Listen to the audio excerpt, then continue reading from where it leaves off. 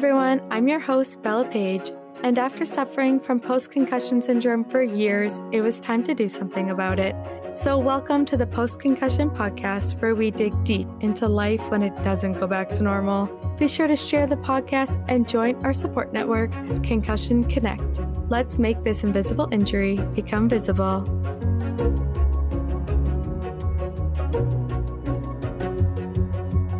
The Post-Concussion Podcast is strictly an information podcast about concussions and post-concussion syndrome. It does not provide nor substitute for professional medical advice, diagnosis, or treatment.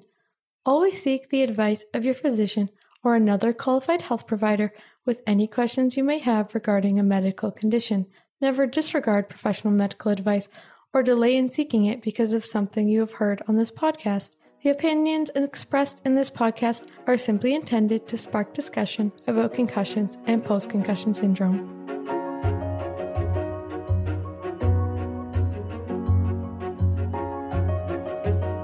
Welcome to episode number 89 of the Post-Concussion Podcast with myself, Belle Page, and today's guest, Jen Blanchette. Dr. Jen is the host of the TBI Therapist podcast. She is a therapist turned burnout and concussion recovery specialist and speaker. For the past 10 years, she has specialized in therapy after head injury, neuropsychological evaluation, trauma, and spiritual concerns in mental health. Welcome to the show, Jen. Thanks for having me. I'm excited to talk with you again. Just to give some background again, what led you to working with brain injury survivors? I always call it serendipity because I think the work found me. So I don't have a survivor story. I don't have necessarily a family member in my own family, although later on I do. My aunt actually sustained a concussion. But I call it serendipity because I needed the work and the work found me. So I needed a postdoctoral placement. And I cold called the local neuro rehab, hoping because I was between jobs, I'd lost my job due to the last economic downturn.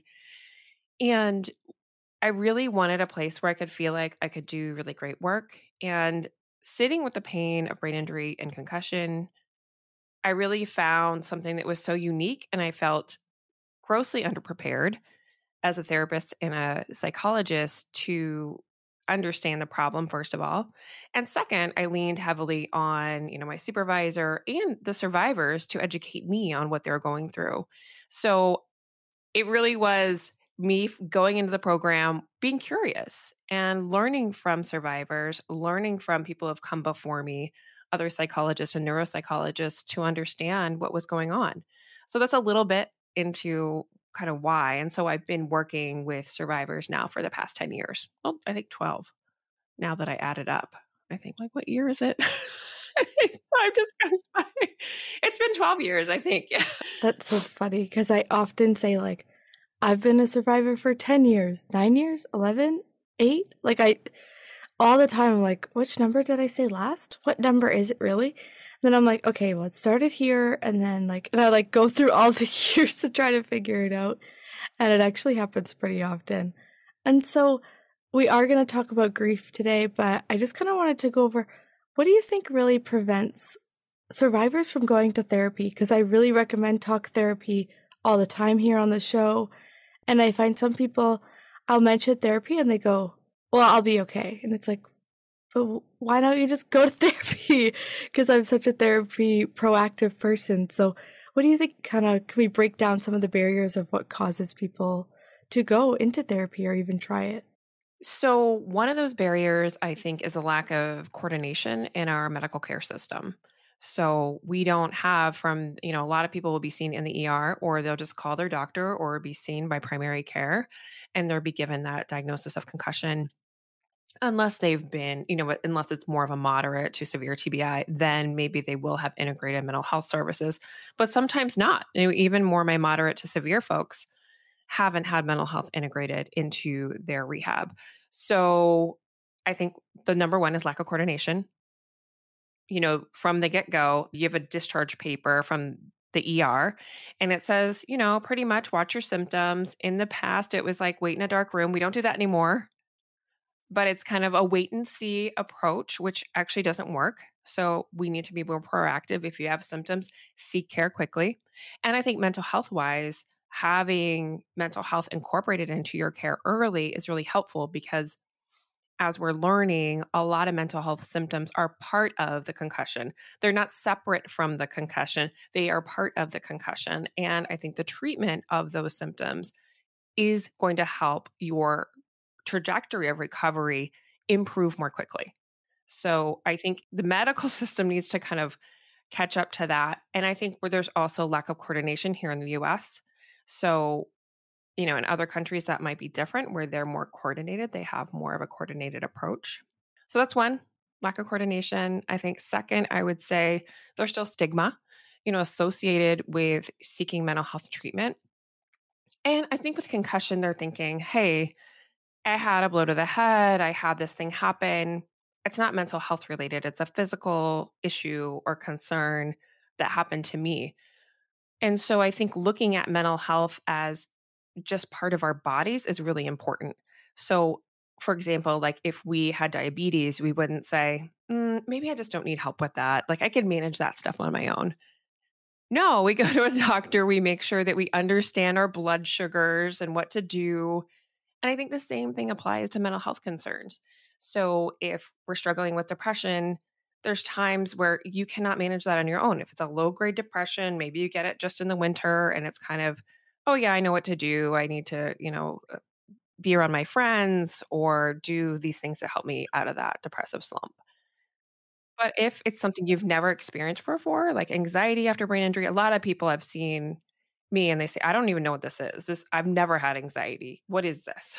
It's true. A lot of people are like, I never had depression, or I never felt like I was afraid or questioning my decisions all the time. And that's where a lot of time I like to like really express that mental health. And when you hit a certain point, it's an illness. Like your brain is ill and you have to treat it, like you said, like you would treat anything else. And I didn't understand that at the beginning at all. I very often would just kind of shrug off my mental illness.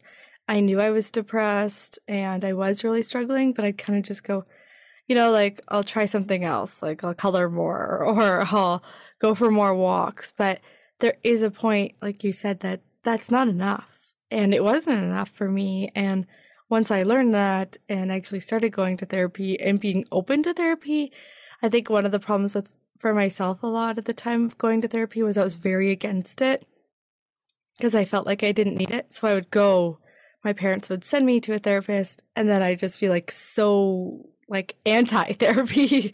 So like, this isn't what I need. Like, why am I here? I don't want to talk about my problems with a stranger. And then it wouldn't be productive because I was just so in a pessimistic mood the entire time that I didn't get any benefit out of it. So you do really have to go with like an open mind of like, how can this help me? Hopefully it can help me, and together we can come up with solutions to some of your mental illness problems. But it does take a long time. It's definitely not something that happens overnight. And something we also don't get through overnight is grief. Now, we've mentioned grief on the podcast a little bit, but not a ton. And do you want to kind of take us through like the types of grief that people might get after a concussion or brain injury? Yeah, I think I always kind of tell people that in becoming a therapist who specializes in brain injury, I had to become a grief therapist. I had to become a trauma therapist because those were the issues that were facing me, even though I didn't know that from the beginning, right? I didn't know that I needed the training in those areas to be able to help folks after a brain injury. What I kept seeing was people feeling senses of loss around their roles. That's one type of loss. So feeling like I lost myself in my type of role, whether that be I was the provider of my family and now I'm not the provider, or I was a teacher and now I'm not a teacher. I was a doctor. I just interviewed someone recently on my podcast who, was a physician and they're not working as a physician anymore. So that's one type of loss. Other types of losses could be physical ability. So perhaps I was able to I know you talk about sports a lot, Bella. So I was able to do my sport in this way, and I can no longer do that anymore. That's another type of loss. So loss of a physical ability and then mental ability. So being able to, again, I know you talk about this a lot on the podcast, being able to remember certain things. That's a big sense of loss actually that I touch on with a lot of people is that they don't remember actual experiences. So other people, I remember one of my folks would say someone would come up to them and they had zero memory of any experience with them. And they would tell them like stories about things that happened and they just had zero memory of that. So those are a few, and I kind of encompass those into what we call ambiguous loss. So Pauline Boss is a researcher who coined the term ambiguous loss. And she founded that model from working with 9/11 victims who had lost family members who were missing but didn't have a body. They had no way of having closure for that loss. And then it became about, part of that, I talk about TBI in there in that book that she has. But those losses that no one's going to necessarily bring you a lasagna after maybe if you had a major concussion and you were hospitalized, someone brought you that lasagna. But if you had a quote unquote minor TBI or a bump to the head and you were quote unquote, I'm putting in quotes, okay at the time, no one really knows what to do with that. And then if you have symptoms longer than the normal kind of time frame of a couple of weeks, people don't really get it. They don't understand you're struggling. So they don't know how to handle that loss. If you lost a role, if you've had a divorce, another consequence sometimes of long-term symptoms of concussion is loss of relationship. So people really don't know what to do with that. There's no social script for that loss and how they help you through that loss. Contrasting to losses like you lost your grandmother or your uncle passed away. Okay, there is a witnessing of grief in that where we go to a ceremony and other people see our sadness, we see their sadness, and there's healing in that witnessing. So that's why I think survivor groups are actually wonderful because other people can witness your grief and witness your loss in ways that other people can't. Other people can't get it. We do have a support group on Concussion Connect every week, and I do love kind of seeing everyone get together and understand each other so much more than anyone else would. And I do like the 3 types of loss. For myself, I had all 3 because my sense of self did go, like you said, I talk about sports a lot with my show jumping career because that's who I was. I didn't know like who was I outside of that. That was a big thing for me. And memory is really hard for sure. Things like that, your ability. I know for myself, school all of a sudden became hard, and I never had a problem in school before. I used to kind of get mad with myself for not remembering things when people would bring up like a memory. Or, for example, just the other day, I got a message on social media from someone who listens to the podcast talking about how their partner keeps getting mad at them for not having a memory.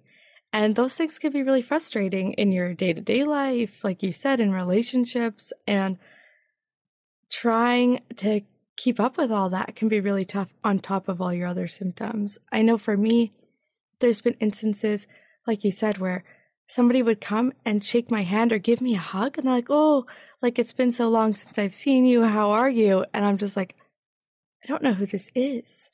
Like, who are you? Like, I knew like maybe when, and I'm trying to figure out like when I would have met them and like what part of my life they were. And if they were in like those 4 years where my headaches were really bad, I don't remember a lot of it. So it's like, hi, nice to see you too. I don't know your name. You know my name. You know all about me. I know nothing.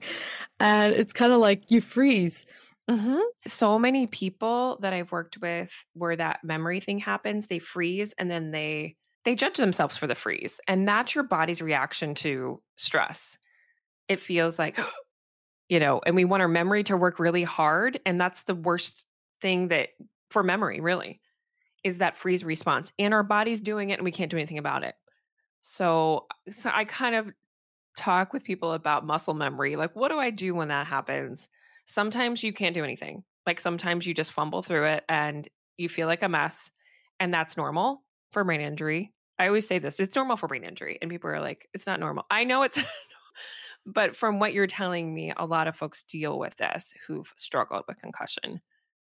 So sometimes you can get a strategy around that where you can say like, "Hey, I had a concussion," but sometimes you don't wanna go through the whole story of like, "I had a concussion, I have memory issues," and so maybe I'll ask you about that, like, what works the best for that what strategy do you use when you have that happen? So it kind of depends on who I'm with. For example, if I'm with someone that knows me, I would just be honest and be like, honestly, I don't remember what we're talking about.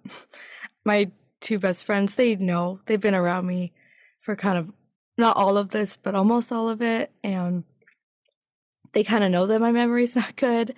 And a few of my other friends know too, like my memory has improved a lot. But for example, my girlfriend asked me to pick up scarves for her wedding, for the wedding party, because I live closer to town than she does. And I forgot 4 weeks in a row.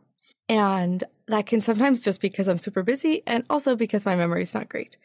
And one of the best things about that friendship is she's like, I know your memory's not good. Like, I'm not mad at you. Like, I would probably be mad at somebody else, but I'm not mad at you. And so I think having that open communication with your friends that are around you is really important so that they don't judge you when you do forget all the time. But when it's people that you don't know, that's where it kind of gets harder because it's like, do you want to ask their name and be like, I don't actually remember who you are? So sometimes just like kind of not getting so angry at yourself. I know I started just forgiving myself a lot really helped. Like, I don't know you. You know who I am. And you know what? That's okay because we're just gonna talk and maybe I could figure some things out about you. Be like, how have you been? Like, how's everything going on? And maybe they'll give you some information that you can like jump in on. Like, I find sometimes the more people talk, the more I remember them. Like, they'll throw in something in a conversation and I'm like, oh, then my brain clicks. Like, it's like, I got it now. Like, I put it together. The puzzle pieces are forming. Really not beating myself up is probably one of the biggest things for almost all of this. Because I found I used to get really frustrated and angry all the time, especially the first few years to the point that I couldn't function because my anger was so severe. And I was either mad at people around me, mad at myself, mad at healthcare workers. Like, the anger inside me was so extreme that I really struggled to interact with a lot of people without lashing out. Or either I'd lash out if I was close to them, or I was so nice that they had no idea anything was going wrong. So there was like always like that 50-50 split of like, oh, I didn't even know you were going through anything, or oh, I know you're going through something because you're like not you right now. Like, where's the real you? I think it took a few years until my mom finally said that, like, it's kind of nice to see you again. And I was like, oh, damn. Like, I guess it's true. Like, I haven't been around for a long time. And like, I felt that too. Like, I was like, I kind of feel like me again. And that's where that loss of grief kind of comes into that, like, who am I now? So we are going to get into kind of some coping methods for grief and things like that. But before that, we're going to take a quick break.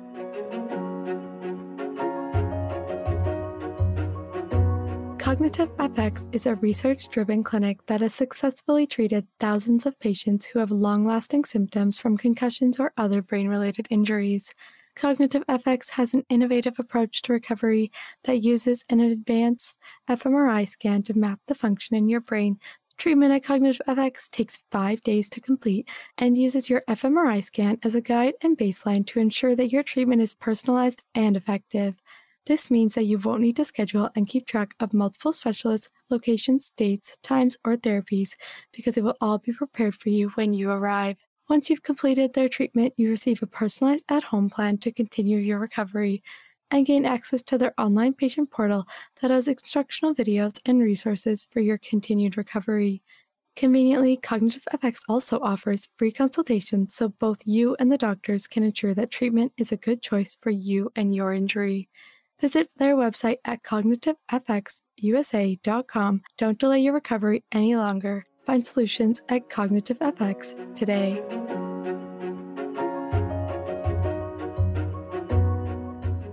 Welcome back to the Post-Concussion Podcast with myself, Belle Page, and today's guest, Jen Blanchette.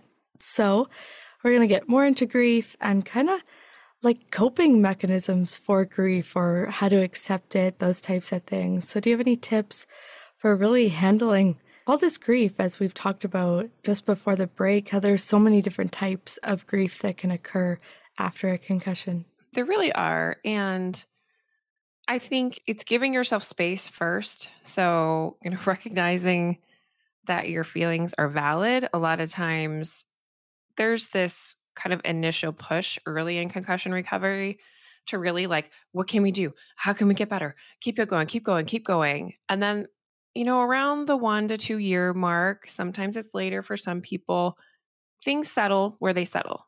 And it doesn't mean you're not going to get better, but there's a settling, I find. And emotionally, it's like there's a realization of loss and that, whatever the role was that you lost, you may not get that role back.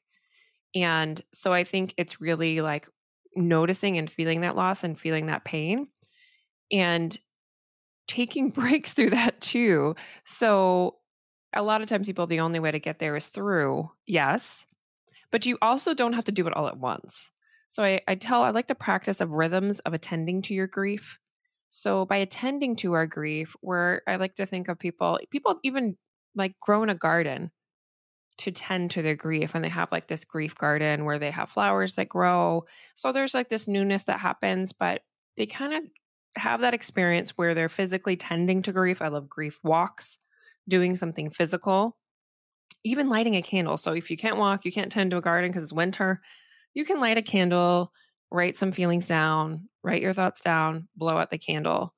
It's not really woo woo. It's just like feelings have a beginning, middle, and end. And when grief gets stuck, it's because we don't allow ourselves to move through those phases of our feelings. So being able to say like, yes, I'm feeling loss, shame, whatever it is, I don't know what to do. And maybe whatever comes to your mind during that time on the grief walk or the grief journal or tending to your grief plants, whatever it is, you have a beginning, middle, and end of that experience, and then you put it away. So I like to think of rhythms of attending to your grief.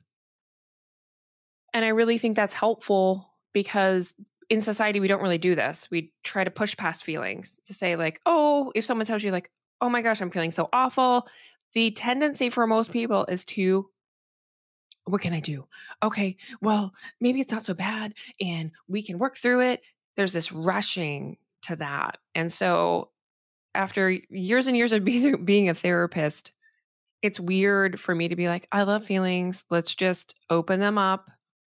And then when we're done, we can close them, but we don't need to rush. Because a lot of people, as a therapist, I notice they'll start crying and then they want the tissues, they want to stop it. And I say, hey, can you sit with it for a little bit longer? And they'll say, yes. Yes, I can. It's not comfortable, but I can do that. And so it does take a certain amount of support to do that. So it could be sitting with your therapist in that time or sitting with a close friend. A lot of people have used animals that I've worked with. So sitting with your pet where you can pet them when you're experiencing those feelings. But I think the important point is having a beginning, middle, and end, then putting that experience away for the moment until you have more resources or time to kind of attend to those emotions. So that's one thing. Any questions on that? No, I think it's really great. And I kind of like that you mentioned that you might not get your role back because it's something that is hard to accept, but something that you have to kind of get through and work through. And like you said, in stages, it's not just like, I'm just going to be okay tomorrow or like let it all out and be good the next day. It might not always work that way. And I always think it's really important to remind people that you might not get that role back, but you will get a role and you will find another passion. And there is other things out there that you'll find that you love or another alternative to what you did before. It's just not rushing to find that, even though I know I've been in that place where I've been like, okay, what can I do next? Okay, I got all this energy in my brain, but not with my body. Like, it's really opposite. Like, I want to get going. My body's telling me no. How can I find something to occupy my time, my brain, and all these things after getting rid of those roles? So I think really taking, like you said, those rhythms and kind of just letting yourself process things and not getting mad at yourself is really, really important when getting through grief or any parts of post-concussion symptoms and things. This always sits with me. My supervisor in my postdoc program would tell me, If there's not sadness after a brain injury, something's wrong. Either the person isn't aware of their brain injury symptoms. That's a symptom of a brain injury. It's called autognosia, is that you don't realize really what's happening. And especially early in the recovery process, you may not be aware fully of your losses. That's really normal. So I think allowing yourself to have that realization is an unfolding. There's a song, I wish I could think of the song, but the words are something like, I'm not breaking, I'm not broken, I'm unfolding. And allow that unfolding to happen to what's next after brain injury is a process. And I think kind of the way there is to see what's next is attending to that grief and then trying to cultivate joy. So that's the renewing emotion that I think is on the other end of grief. And you can do that today. So because we're holding sadness, we can still cultivate joy at the same time. And that might sound contradictory, but it's possible. It's possible to say, well, I do have appreciation and thankfulness for, a warm home, something very simple. We can start to cultivate some joy around that. Maybe you're able to have lunch with a friend and it was a really great lunch and it was a good symptom day for you and it was awesome. So really digging into that appreciation, because the brain is like Teflon for positive experiences. They go in and they go out. We don't use Teflon anymore. I need a different word, but people used to get that. So like the coating of a nonstick pan, I will say, like those positive experiences don't stick in our memory, but the negative ones do. So we're really meant to remember difficult and distressing events for survival. So it's tied to our nervous system. It's tied to survival because basically we remember pain to avoid it. But we don't remember and hold on to positive experiences or renewing experiences. So I really have people write down, like, what is a journal of things that went well today? Did anything go well today? Did you enjoy anything, even if it was a glimmer? I really like that. The appreciating like the small things and finding the little things that you can enjoy can really help boost a lot of your mood and how you're feeling all the time when you do start to recognize those things, or even recognize like the tiny improvements in your recovery.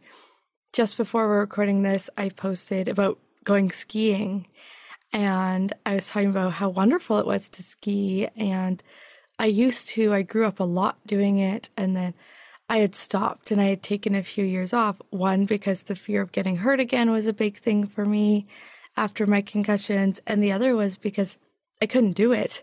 The ski hills are extremely bright with all the snow, even with goggles.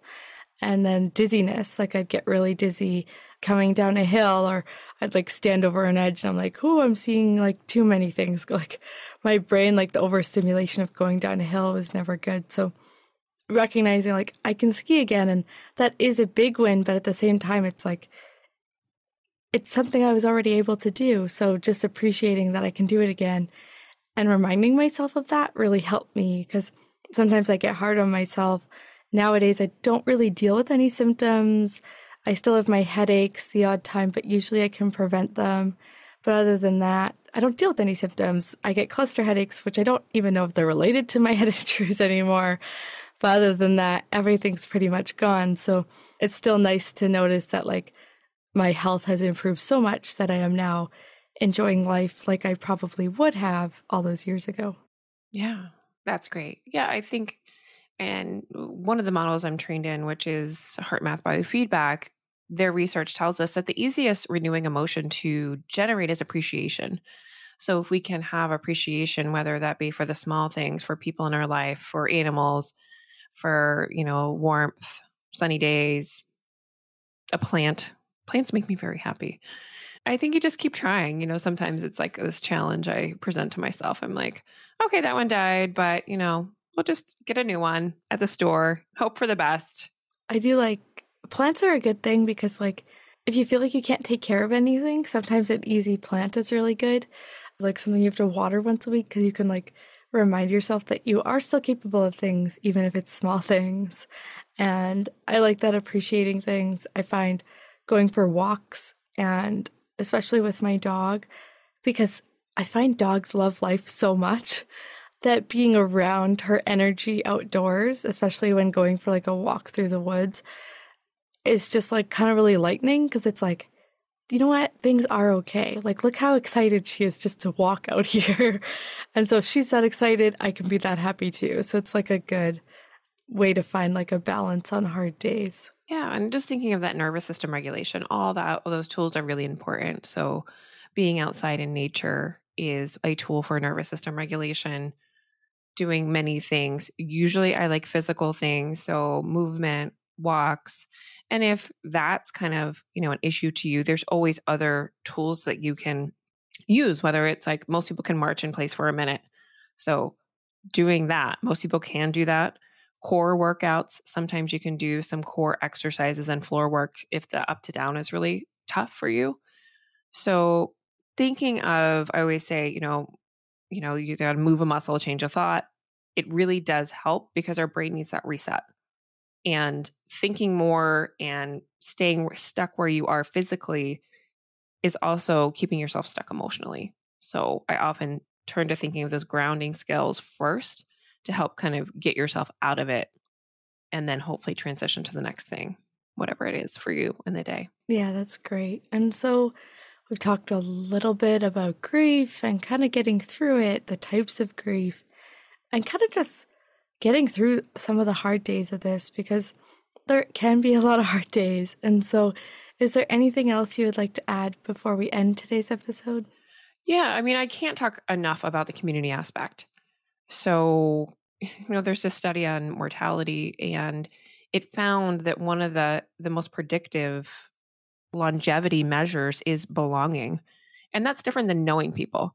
Feeling like you belong somewhere is super important. So finding your people, and I think for folks that are struggling with their brain injury or concussion, it's finding a support group. It's finding a group of people who you can connect with on a weekly basis or biweekly basis. I think that frequency and that rhythm is really important because if you're feeling alone, you're not going to feel less alone by staying in the room by yourself. And the isolation that I find that's inherent with concussion recovery, it keeps you isolated. So it does take that energy to get yourself around other survivors, but it's so important. I always hear people saying like the payback on the other end from feeling seen and known and having those relationships goes beyond the fatigue that they experience. I don't know if you would echo any of that as a survivor. No, I love it. That is why I've talked lots on the podcast now that I created Concussion Connect, like the support community, because it's what I needed when I was going through it. And I really did need it. I felt like I was kind of like the only person on the planet going through this. And obviously now social media can help you with that. But I just felt like I just wanted to tell someone I wasn't okay and I didn't want them to get mad at me. Because a lot of the time I'd be like, my mom would ask how I'm doing. I'd be like, I'm not okay. Stop asking. Because I was kind of a really mean teenager. It's really hard because it's like, I just want to tell someone that I'm actually kind of over all of this. Like, and I want them to be like, yeah, me too. Like, I don't want them to be like, oh, it's okay. You get burnout. You get burnout from, so many people have told me I'm burnout from recovering.